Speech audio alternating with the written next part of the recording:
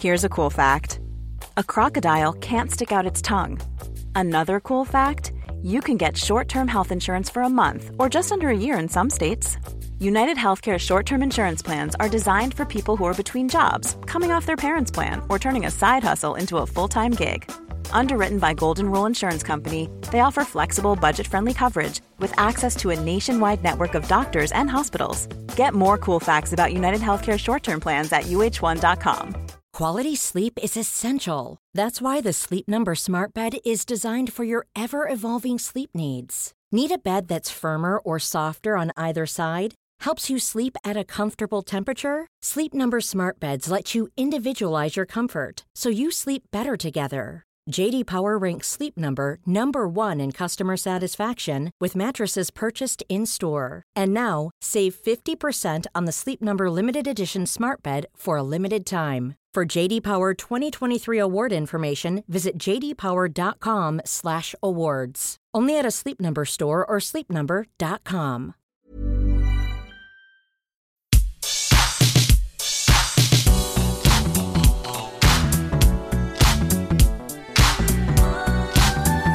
In lieu of an actual introduction to this podcast, I'm Scott Tilford, you're Josh Brown. I certainly am, Scott. Still am even though we haven't done this for a few weeks, I'm still Josh Brown, don't you worry. I think it's only been a couple of weeks, but it was E3 last week. I was away bobbing about on the lakes in the Lake District, getting a boat out like an absolute mad lad, but it's brilliant, recommend it. And that makes it feel like any sort of outdoor thing always elongates time anyway, I find.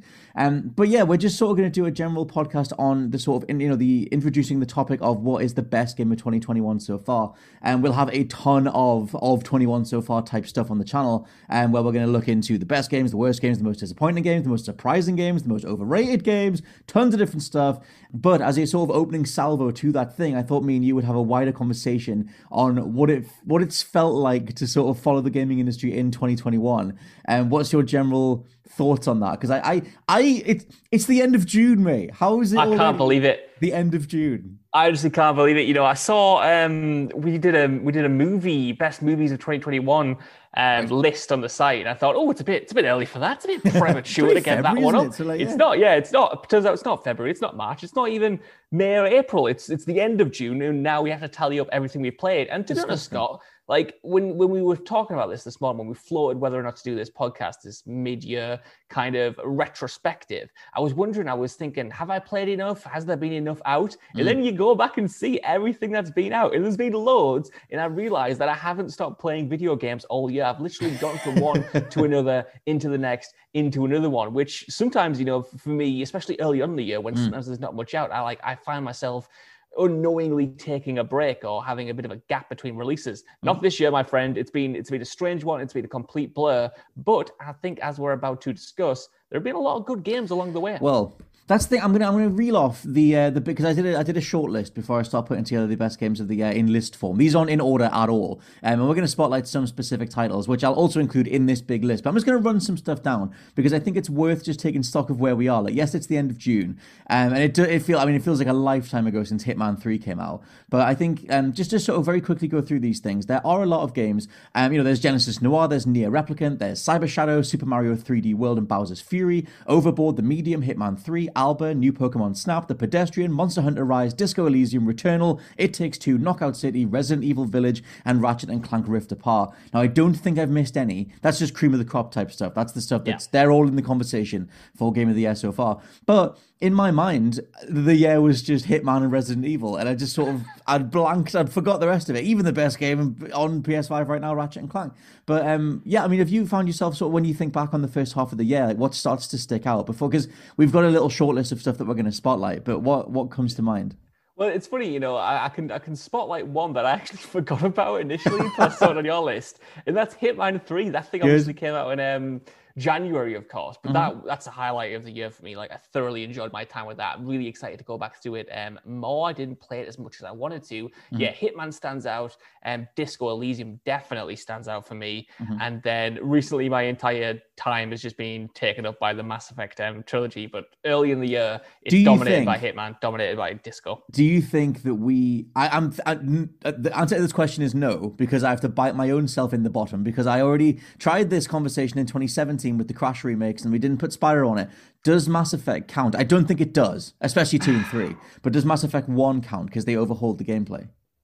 New time listeners to this podcast or this channel may not understand the pain that we went through in 2017 over this. We had a Game of the Year roundup, as we do every single year, and we had fierce debates in the office over whether or not Crash N. Trilogy counted. I said it did because it had completely overhauled everything from the ground up. A complete ground up remake of the original games. And Scott said no. Ultimately, did it go on it? Did it end up on? I can't remember. Well, so that's the thing. If you want to go back to that year, if you look at the games of the year for 2017, the roundtable discussion that we did, the blind ranking that we did, and Jules both put, because it was blind ranking, so whatever you put at number 1 got 10 points, descending all the way down.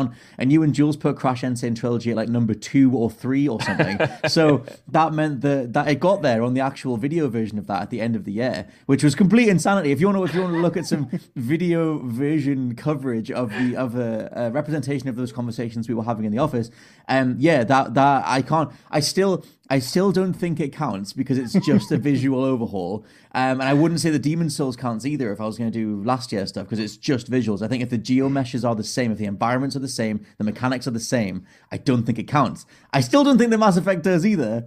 I love this. This so the same, but yeah. Is like the original sin of Scott and Josh conversations. We've been arguing about this adamantly for years. It's spilled over from that Crash thing into its own dedicated podcast. Yeah. I'm pretty sure we had to put your friend and mine, Ash Millman, through it as like a middle chair to host this argument between us two. That doesn't matter anyway. What does matter is whether or not Mass Effect counts. I don't think it does, because it's not this roundup thing. It is mostly just a visual remaster. And while they did touch up the combat in one specifically, it's very much a remaster and very much not a remake. That said, it's still probably the most fun I've had this year. I've loved going through all 3 of those games. Like I put in like 100 hours between them, just getting to the end of Mass Effect 3 now, and they are awesome. They hold up. I think they're worth full price, That's the thing that I almost want to spotlight, is just Mass Effect as a trilogy. Like the Mass Effect Legendary Edition, if you take it as all 3 games, all the DLC is included, the loot system in the original, the shooting mechanics, everything is tweaked, everything comes together a hell of a lot tighter than it ever did across those original releases.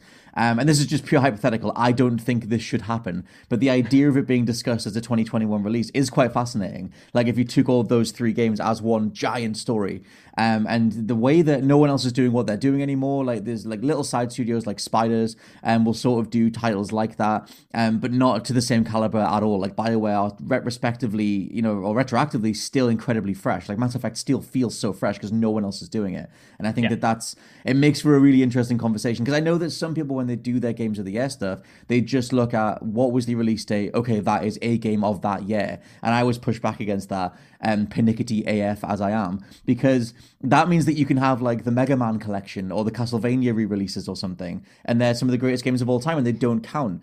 And so I'm always pushing back against that. How far do you go in that regard? Like, would you have like Street Fighter 2 Hyper Turbo Edition would class as like 2021 or something like that? Well, it's just so granular. It's so case by case. Like I'll probably contradict myself talking about it, because we talk about Disco Elysium. I was going to say Benroy doesn't want Disco. Yeah, he doesn't want Disco on here. He reckoned it came out on PC and whatever. But I push back against that. Console releases are the top tier. That's all you need to go from. Which, it could be. Honestly, my head's so blank. I think it's like just indicative of the industry now, that it used to be quite cut and dry. Like a game would come out and then that would be of its year. Now it's like look at game reviewing. For like a lot of sites, they do review in progress until the game gets patched. The game adds content. Like if you look at Destiny 1 from when it launched compared to the end of its lifespan, when they stopped like supporting it with big expansions, like completely different games. And I remember, I think it was IGN or one site, sorry if I got that wrong, who gave Rainbow Six Siege like Game of the Year the year or two after Polygon. It came out. Polygon, which I stand by because that was so overhauled and so changed. And by that point, that it sort of did feel like a new game, a new version of that title. So I think the conversation just generally is just shifting as we get into these games as service, into these patches, into these ports and remasters and remakes and all that jazz. So I don't know any more Scott Taylor, but I thought I knew in 2017 when we were talking about Crash Insane Trilogy, I thought I had some rules for it, but now the rules don't. Well, exist. The thing is, I had to go through this when I did the best PS5 games, because what the hell even is a PS5 game? I ended up like nailing that down to being like, well, it's when the PS5 is the dominant platform during development, or when it's a complete PlayStation 5 exclusive. But then you have all those conversations around things like obviously like Sackboy, or even Horizon. Upcoming Horizon was apparently developed predominantly on PS4, but it's gonna be a PS5 game, but it's absolutely not that. It was a PS4 game that's gonna be upscaled. I hate that. I hate how weirdly granular and atomized all of it's become, where it's like we just need to talk about the games in these brackets, but they're harder to fit. Anyway, though, to bring it back around to 2021 confirmed stuff and things that we've been playing, because me and you haven't talked about this too much. I don't know if you've had much time to get back to it or not, but have you been back on Ratchet and Clank since you initially dove on? Sadly not. I'm going to get back to it. I loved what I played. I only played the first mission or so. I loved what I played. I'm excited to get back to it, but I just haven't had a chance to set the time aside to play it yet. That is more than fair. I think the thing is that I was talking to Mr. James Dowse this morning, who he messaged me and he's like, oh my God, he's like, Ratchet and Clank just finished it. He's like, outstanding. And I was like, I thought he was going to go, but something. He's like, no. It's literally the most perfect thing ever. Like, it literally is ludicrously spot on. And I think for me, that's the front runner for Game of the Year. Because I feel like the 5 games that we've shortlisted before we started recording are Ratchet and Clank, Hitman 3, Returnal, Resident Evil 8 or Resident Evil Village, and Disco Elysium, the final cut. Which of those stands out to you? It's interesting for you because is Returnal beating Disco for you?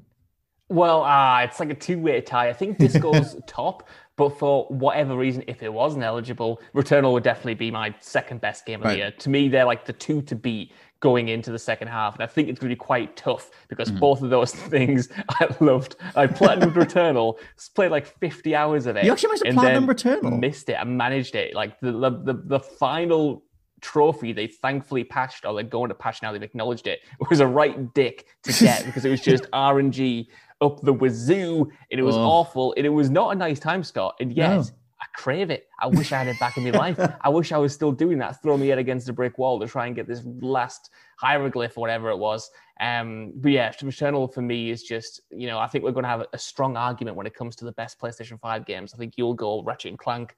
Again, I still have most of that game to play, but Returnal's going to take some topping because while it's not as visually spectacular as a game, it's so tight. I couldn't get myself off it. It's such like a sleek, like mechanical, like clockwork mechanism of a game, and I kind of want to appreciate. Like Hades felt like that, and I don't think Returnal is anywhere near Hades. Obviously, they're in the same genre, but I feel like that whole idea of a whole bunch of interconnected systems and reward loops, and like I'm going to try this, I'm going to poke and prod in this direction. Maybe I'll unlock a different weapon or an item or a boost or something. I wanted more of that from Returnal because I think you've been keeping up with the dev side of it a bit more than I have. Like you were saying that because to me that game's launch was still pretty solid, but I know that they did acknowledge, because everyone had a whole conversation around the save system and whether or not that you should be able to save more frequently or to checkpoint you at some point, because it is just going on a run, and if your PS5 dies, then you just lose everything. And they were, I think they got out there and said that they believe in their initial vision for it, and they weren't going to tweak the saves that much, but they were going to tweak the drop rates, and they were going to give you better weapons and better upgrades and stuff. And that's the thing that makes me go back to it and go, okay, you weren't as proficient in your rolling out of these mechanics as the likes of Supergiant were with Hades, because that game is just immaculate. And as far as I know, they haven't, obviously it was in early access for a bit longer, so I guess they got to tweak it through all those versions. But yeah, in terms of like the things that make Returnal hold up, have you like been following it over the few months? Do you think it's held up like extremely well since launch to now? I think so, yeah. I mean, I haven't been keeping, in the past few weeks or I guess month or so, I haven't been keeping close attention to the exact patches that they're sending out. I did see the trophy thing the other day, but yeah, they said that they were listening to fan feedback, listening to how people want to play it and give them more options and stuff. For me, the game that launched was impeccable. I can see, obviously, how if you don't have much time to play the game, it's not going to be for you, and that sucks. I hope that those players who only get half an hour of time per night get a way to save their progress, so they don't have to lose it because they the life comes up or whatever. I hope those options do get implemented in some form. But overall, I think the way that thing doles out its mechanics and the way it gets you into the world, I do think it's really smart, and it makes you engaged in what you're doing. and the way the levels open up. You've got these 6 big biomes, and for me, they just get better the more they go. Like, I love the back half of that game even more than I love the first half. Obviously, you've got to get to the back half to appreciate it the most. End of the third biome boss is the thing that seems to be the big roadblock for the most people. I think that has the lowest. Well, I guess it wouldn't have any more the lowest percentage of completion, but it did have initially, because it's like that whole thing, which is just something that just jars with some people, and it's definitely what made me go, "Oh, F this," which is just that idea of you put in, because a run can take like an hour or maybe an hour and a half if you're doing well, or at least let's say 45 minutes or something. It doesn't. To be honest, it could take 2 minutes. If I lose that progress completely, I'm going to be annoyed. But still, if you're putting that amount of time in Returnal, if you just die because the PS5 loads so fast, and you realize that, oh, I'm just watching the introductory cutscene again. Oh, I'm just back at the start again. Like, oh, just there you go, do it again. It's only when you get through that third biome that you get like, I guess, like a mid-game checkpoint where you can start from, and it's like, okay, do the next 3 biomes. But if you die on that third biome boss, and you see the introductory cutscene again, I absolutely see people going, F this forever. I know James Dowse hated that. Well, this is where I get to do a slight humble brag, because thankfully I never had to experience that. I was very lucky in that I died a lot when I was in the regular levels, but I never died to actually any of the bosses. Like, I got through them all. That is insane. Somehow, so I never had that feeling of getting to the end of biome 3, then getting kicked all the way back. By the time I got to biome 3, I was fully maxed out, was ready for this fight. Right. And admittedly, I just slipped through on that one, but I beat the boss, and I was like, okay, this is cool. Let's progress. You did this in Hades as well, where me and Benroy and the world was saying it's a hard game, that, and you went, "What do you mean? I've just finished it. I did it in my first run. I've just shook hands with Hades. He's totally fine." That was like a whole thing of like figuring out how much you'll put up with in regards to like how much they want to reinforce the difficulty. But if you're like just good enough, you learn the patterns or you learn the different ways to evade everything, you can get pretty far.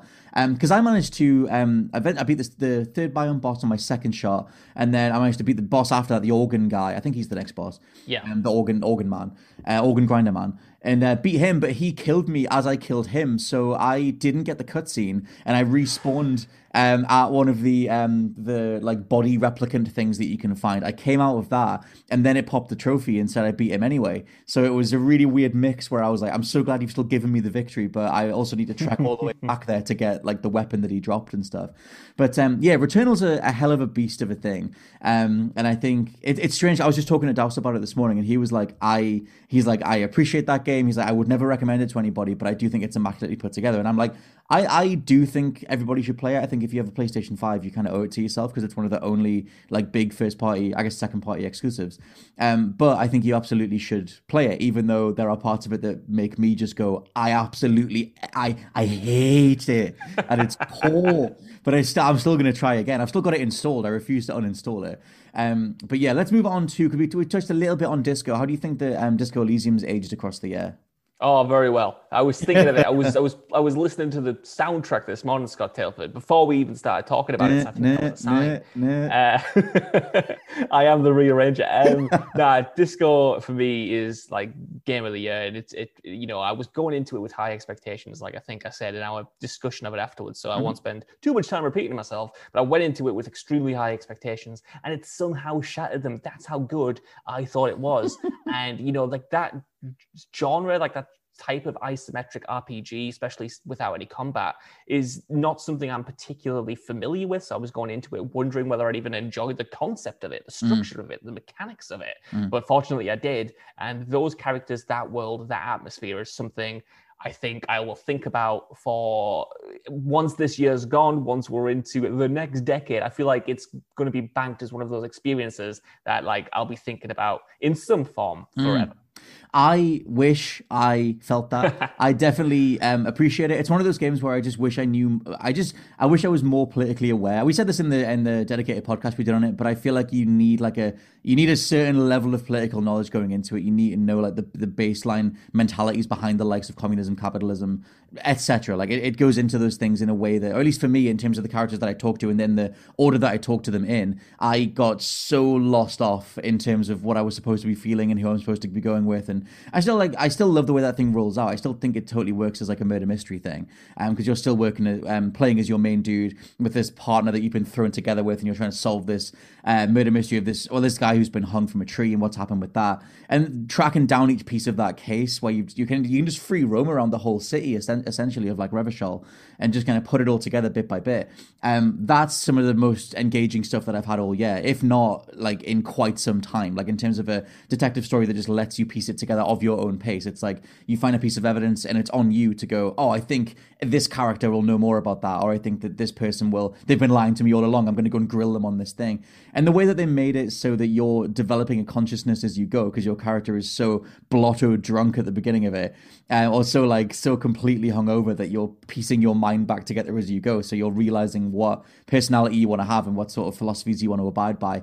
That thing, I feel like it takes multiple playthroughs to really like fully appreciate it. Like I've sat with friends and seen them play through bits of it, and just watch them be blown away by it as it reacts to everything that they're saying. And I think that's the biggest takeaway thing. I just personally felt a bit lost off, and I was just kind of like, why does my dude know this? Why can't I ask about this thing? But I can ask what's money, but I can't say, hold on, what's capitalism? Or what do you mean? Not that I don't know what capitalism is, but why can't my dude ask about everything? That was what kind of threw me off for that sometimes anyway. A lot can happen in 3 years, like a chatbot may be your new best friend. But what won't change? Needing health insurance. United Healthcare Tri-Term Medical Plans, underwritten by Golden Rule Insurance Company, offer flexible, budget-friendly coverage that lasts nearly 3 years in some states. Learn more at uh1.com. Millions of people have lost weight with personalized plans from Noom. Like Evan, who can't stand salads and still lost 50 pounds. Salads generally for most people are the easy button, right? For me, that wasn't an option. I never really was a salad guy. That's just not who I am. But Noom worked for me. Get your personalized plan today at Noom.com. Real Noom user compensated to provide their story. In 4 weeks, the typical Noom user can expect to lose 1 to 2 pounds per week. Individual results may vary. This podcast is brought to you by Indeed. If you need to hire, you need Indeed. Indeed is your matching and hiring platform with over 350 million global monthly visitors, according to Indeed data, and a matching engine that helps you find quality candidates fast. And Indeed doesn't just help you hire faster. 93% of employers agree Indeed delivers the highest quality matches compared to other job sites, according to a recent Indeed survey. One of the things I love about Indeed is that it just makes hiring all in one place so easy, because you just get unparalleled access to job seekers. Plus, listeners of this show will get a $75 sponsored job credit to get your jobs more visibility at Indeed.com/WCG. Just go to Indeed.com/WCG right now and support our show by saying you heard about Indeed on this podcast. Indeed.com/WCG. Terms and conditions apply. Need to hire? You need Indeed. Yeah, totally. I mean, I do know what you mean. It is certainly an overwhelming game, especially when you start. It is very dense. It's very rich in terms of the history that it creates. For me, it did go into all of those concepts enough so I at least had a grasping of an understanding of what they meant to this world specifically. So I never felt like, I did feel overwhelmed, but I felt like at least the resources were there for me to investigate if I ever got kind of like confused, or if I ever got kind of like lost off. But it certainly is a lot of information and a lot of detail to hold in your head throughout the entire game. You know, who all of these different characters are, who all of the different factions, all of the different history, how everything interlinks. It is something that you can't sort of just pick up and play and kind of like not zone out of, but you need to be in the moment. Like when I was playing it, I wanted to play it more than I was, but every single time, like I kind of wasn't playing it. It wasn't because I didn't want to play it. It was because, you know, maybe I had a long day, maybe I was a little bit tired, maybe I wasn't in the zone to concentrate, because you do need to. Oh, it's so heavy. Yeah. Yeah. Well, that was the thing with trying to. Because I did that in Death Stranding as well. I can hold a game's world in my head. Like I can do that whole thing. I'm trying to remember as much as possible. It goes as soon as I'm finished, but I can do it when I'm getting there. And so that was the thing with Disco. I was like trying to sort of hold every little term they were throwing at me, and some of it was real world terminology, some of it was in world terminology, and I was just trying to hold all this stuff. And then not being able to ask like certain questions did sort of throw me off. But I think that's a game that everybody should play, like, because it very much holds a mirror up to how you want to approach the situation anyway. And obviously there's loads of different ways that it can branch. There's a whole percentage-based sort of dice roll system in regards to how you've spec'd and how that lets different situations play out. I think it's fascinating. I think it's an incredible game to watch play out. And even if you just play it for the disco rave scene, it's probably worth just doing that, just to sort of hang with some of the ravey boys. So the next sort of massive game game. We've got, I guess just to sort of round off the stuff on Ratchet and Clank. I think I would just obviously point people towards the review. There's a video review over on the channel. There's probably an audio version of it on this feed as well. Ratchet and Clank is for me the game to beat. I just think that it's absolutely immaculate, just to sort of lay that out. I don't think it puts a foot wrong, and I think it's a massive technical showcase for the PS5. And it's the thing that made me go, Insomniac deserve to be up there more. Like, they kind of are up there, but they need to be on this. They are on the same level as Rockstar and Naughty Dog for me. Like, they haven't delivered a mature work the likes of a Red Dead, a Last of Us yet. But they are getting there, and I think the thing that they showed off, and like if you go off the comments that the developers said on Twitter about like we managed to do all of this without any crunch, like and they've turned out so many games in such a short period of time, 2 Ratchet and Clanks, 2 Spider-Man games, including the Spider-Man remastered and everything, and it just seems insane that they are absolutely nailing it right now, and it feels like they need to be held up as one of the true greats. Like, they're just a ludicrously proficient studio, and I feel like I want to just celebrate them like at every opportunity. Man. Like, you can see why now is the time that Sony finally bought them. Obviously, they've had a working relationship with Sony for 2 decades, maybe longer. They made Ratchet and Clank for them before they were first party, but now it does feel like they're getting something else. They've had this second win. Maybe it's because of Spider-Man and how well that was received as well. But even playing the opening level of Ratchet and Clank 2021 Rift Apart, the bit when the camera pans out and you see just how much detail is in that frame. It was unreal how polished it was and how well it worked as a set piece. We had, for my money, we had similar things in Miles Morales as well, but I want to see them take the spectacle, the staging, the scripted sequences combined with the gameplay and put that which is in Rift Apart and put it in the next Spider-Man. I feel like that would get them up to this Naughty Dog, this Rockstar level of detail, of playability. But while Naughty Dog and while Rockstar take 4 or 5 years to put a game together, Insomniac have been putting out a game every 2 years, and each one has been, they haven't missed in a long time. You might even say Sunset Overdrive was a miss, but even that wasn't a miss, I don't think. If you go back to that now, Sunset Overdrive, classic at this point. Cool classic, yeah. It's that's massively underrated. It didn't sell much at the time, but it certainly wasn't some kind of poor quality game. Sales weren't indicative of how good it was. That was mainly just because the Xbox fell so hard on its face. I mean, that killed the first Titanfall, that killed Quantum Break. Anything that was hanging on to the Xbox to stay afloat very much went down with the ship in 2013, 2014. But yeah, Ratchet's an immaculate thing. And we'll talk about it more going forward. Obviously, we'll talk about it at the end of the year as well. Resident Evil Village, where do you sit on that? For me, just for the absolute lols of it, I almost put this at the top of our most disappointed list, and then I thought, no, that'll make little Ben Roy cry, so I can't do that. But I don't care about it. I just don't care about it. I don't think it landed anything it was going for, but that's just me. Pains me to hear this, especially because we were on the same team last year when Resident Evil 3 Remake came out, and we were both like, yeah, this is incredibly disappointing. This is not it, Chief. That's a very dated meme. That I don't know why I'm saying that in 2021. Master Chief 2021. Carry on. Very good. But now in 2021, playing Resident Evil Village, I couldn't disagree with you more, Scott Taylor, because this again exceeded expectations, and I'm still basking in its glow. I'm still waiting for a story-driven game that captures me in the same way, because I just thought everything that Resident Evil 7 did, this did on a much grander scale, on a more polished scale. And I just thought it was from top to bottom, really good. And for the most part, even though it still was cursed with the final act Resi syndrome a little bit, it has done as good as any of the best Resis have done in terms of wrapping up its story mechanically. I thought the final levels were still engaging. I thought the bosses were still, interesting. I do agree with you on some of the story beats and how the Chris stuff in particular doesn't quite land. But apart from that, it is an incredibly solid sequel. And I'm so pleased it was made, because, we used to have those news videos we did, our podcasts that we did in the run up to it, whether we were wondering whether we wanted first person, we were wondering whether we wanted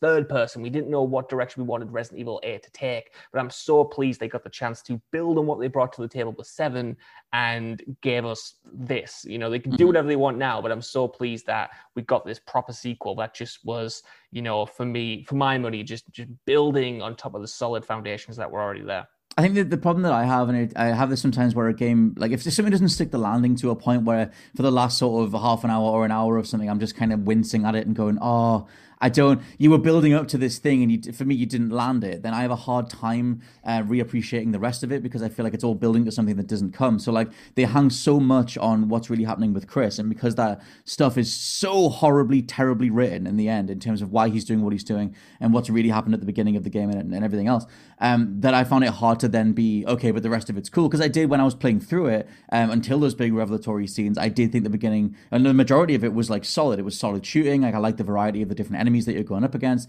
The PT style level is brilliant, just outdoing PT at its own game. That stuff is so solid. And I think with enough time, like if I really sit down and just completely divorce the subjectivity side of it, then it does nail X many different beats. I think it gets a lot of different things right. I just think that, it was that whole feeling of just going into it wanting this kind of mystery extension of the story, like bringing Chris back in such a different way, redesigning him so much from RE7 to make him this big main character again. And then the way that they teased it as this big mystery thing, and then they hang so much on that is so flat for me anyway, that it made me go, oh, but I don't even know if the rest of it was worth it. You've given me that aftertaste where I'm like, oh god, like what was all of this if this was what your end product was, or your end game was? And I know that's definitely my thing. I'm definitely coming to terms with that. Resident Evil 8 is still objectively, mechanically, one of the most recommendable games of the year. It's still very solid. I like how Capcom have embraced how arcadey it is. Just like, here's the mercenaries mode, here's the power-ups, here's your character losing a limb every 10 seconds, and we just sort of steer into that stuff as much as possible. And the only other one to spotlight before we wrap up is Hitman 3, which you said you want to get back to, but like, what did you think of it going through it the first time? Yeah, I mean, I remember playing the first level, and it's essentially like a dry run for IO Interactive doing their James Bond game. Like, you've got this bad orchestral score going on in the background. You're infiltrating this weird super pie, going up and down this like skyscraper and stuff. Mm-hmm. And I just thought, like, in terms of production values, it felt even bigger than Hitman 2 and Hitman 2016. I didn't know if it could go big. I didn't know if they could go more lavish. Because, these sequels have come out quite quickly from one another. And I wondered whether it was going to be more of the same, but I liked what they added. I liked the focus of certain missions and how, some of them broke from the classic Hitman mold to do something slightly different. And overall, it was certainly just an iteration on what they've previously delivered with Hitman 2 and Hitman 1 and all of the DLC and stuff. Mm-hmm. But like, that formula is so good that I don't mind. And I thought there was some genuinely standout moments from the whole franchise in here. Like, I love the where you're investigating and infiltrating the big kind of like British stately home. Like, that mission one, was damn it, that's it. That mission was definitely like the one for me, but all of them I'm interested to go back to and just do in multiple different ways. That's kind of one of those ones, a bit like Mass Effect, where I'm like, okay, if we, not for this conversation necessarily, but as a platform of games, like as a chunk of games, like if you combine 2016's Hitman with, I think it was 2018 for Hitman 2, and then you put that with Hitman 3. Obviously, if you get Hitman 3, you can plug all those level packs in. Like, they knew what they were building the whole time. There's that great documentary, I think it's by NoClip, Danny Dyer's NoClip? Danny O'Dwyer's NoClip, where he dives into, talking to IO Interactive about how they sort of got everything wrong at the beginning. They had to reframe what Hitman was, they had to reapproach the development side of it, do everything episodically, and I think it's come together incredibly well. Like, it just, if you take those three games as a platform of Hitman, it's like arguably one of the most impressive things any team of people have ever built. Like, it's ludicrous. Yeah. There's a great Super Bunny Hop video which essentially makes the argument of, this is one big game now. Like, you go on and you boot it up, and they've made it as accessible as possible to access all of the levels. They don't treat them as three individual things. It's more like a Rock Band or a Guitar Hero or something. You like plug it as totally. Like song packs, level packs. Yeah, totally. And Super Bunny Hop again made the argument as well for like the story like working better if you play it back to back to back. Because all of the little details that you might have missed in between years of playing them like have more relevance, have more meaning if you play them all in one go. And I think I fully agree with you. I fully agree with that video. I just think as a whole, like, the Hitman rebooted experience is like one of the best stealth experiences you could ever get your hands on. Like, it's a great set of levels, it's a great set of mechanics, and it's piss funny as well. Like, it's got such a sense of humor, it's got such a sense of personality, it's got so much charisma to it. Like, it's funny, it's engaging, it's solid, and I can't believe that when Hitman 2016 was announced as this episodic thing, and I was like, this is not what you should be doing, this is a disaster, this is not going to be good. And you know what, it's proof that I rarely get anything right, apparently, that because this is completely proven me wrong. You get many things right. I think everybody back then was, what the hell are you guys doing? Because the term episodic release just had such a poisonous kind of feel to it. Final Fantasy VII Remake being an episodic release, which, to be fair, they've still hidden to this day. Like, the listing on every storefront is Final Fantasy VII Remake. But for Hitman, though, I think that once they started showing what they had, where it's like, here's the Paris level, or here's the Sapienza level, and look how much detail there is, and they only build on that going forward. The only downside to me is that I wish they did a bit more with the gameplay, because it, like you said, it feels like one big game, but that also means you only have one set of game mechanics throughout. Like with Hitman 2, they made it retroactively that they added a bunch of different hiding places. They made it so the 47 could like duck for cover and do like hide in more bushes, hide in more spots to hide. Even in those original Hitman 1 levels, they were sort of like remade again. But that's the only thing when I look at it as a level pack and I just start jumping into each one. I don't know how many hours I've played of it now, but that's the only drawback, is I kind of wish they had another little mechanic from Hitman 3 or something else that would retroactively make 1 and 2 fresh, rather than just go back and do them again. But that's not to take away from how much they've accomplished. I still think that, like I said, it's the most impressive thing, like, you know, a team of creatives have put together in quite some time. But also in terms of, you know, we mentioned like Clockwork Worlds and Clockwork video games in terms of just being impressive works of art kind of thing. Hitman's level design is absolutely giving Bethesda a run for their money, or giving CDPR a run for their money, in terms of, here is a chunk of humanity you can go and explore, and it's just the amount of overlapping AI scripts and things you can do is kind of just ridiculous. I almost think that like it deserves a Game of the Year award just for that, because of all these games, they've never, you know, they don't get champion at the Game Awards, they don't get up there for Game of the Year. It's true, yeah, and totally like you say, those levels, the scripts in those levels, like that's it's something else. The way everything interlocks with each other, everything interlinks, the amount of options that you have, the way that you can just be in that world, you can turn off all the hints, you can turn off all the prompts, you can still figure stuff out, you can still cause anarchy, you can still lead to creative kills just by understanding the mechanics and the physics and the reality of the world that the developers have constructed. It's proper astonishing, and I always wonder with every new Hitman whether or not they can do it again, whether or not it was a fluke, but they've done it too many times to make that a convincing or compelling argument anymore. It's just, they are next level, and man, I can't wait to see what they bring to this James Bond game or another franchise that they touch on. I hope they manage to keep that attention to detail and that level of quality in the level design, because, you know, it should be championed more than it is. Yeah, man. I'm super curious like where they go from here, because they've done Freedom Fighters, they did Kane and Lynch. Like they've taken what has become Hitman's physics or the feel of Hitman and done third-person shooters with it before, or more sort of like action-based stuff. And I'm curious whether the Bond game is literally just Hitman, like a Bond game with a Hitman skin, or a Hitman game with a James Bond skin, and how much of a crossover there is there. But yeah, going forward, I mean, all these games that we've highlighted, obviously there was that master list at the beginning, but you still do have Ratchet & Clank, Hitman 3, Returnal, Resident Evil, and Disco Elysium. That's a great point to be at the half point in the year. And we've got so much more to talk about. So we'll see which other ways we can pick it apart going forward. We have a ton of different videos planned, and we'll have a main podcast and, well, various main podcasts going forward. I'm sure Ben Roy will disagree with me on Resident Evil, and I'm sure that will go on to dominate the rest of the year. But for now, this has been what I'm going to call the Just Us League. I've been Scott Tailford, joined by Josh Brown. A pleasure as always, Scott Tailford. A pleasure as always. I love your time, and we'll catch you all next week. Bye-bye. Goodbye.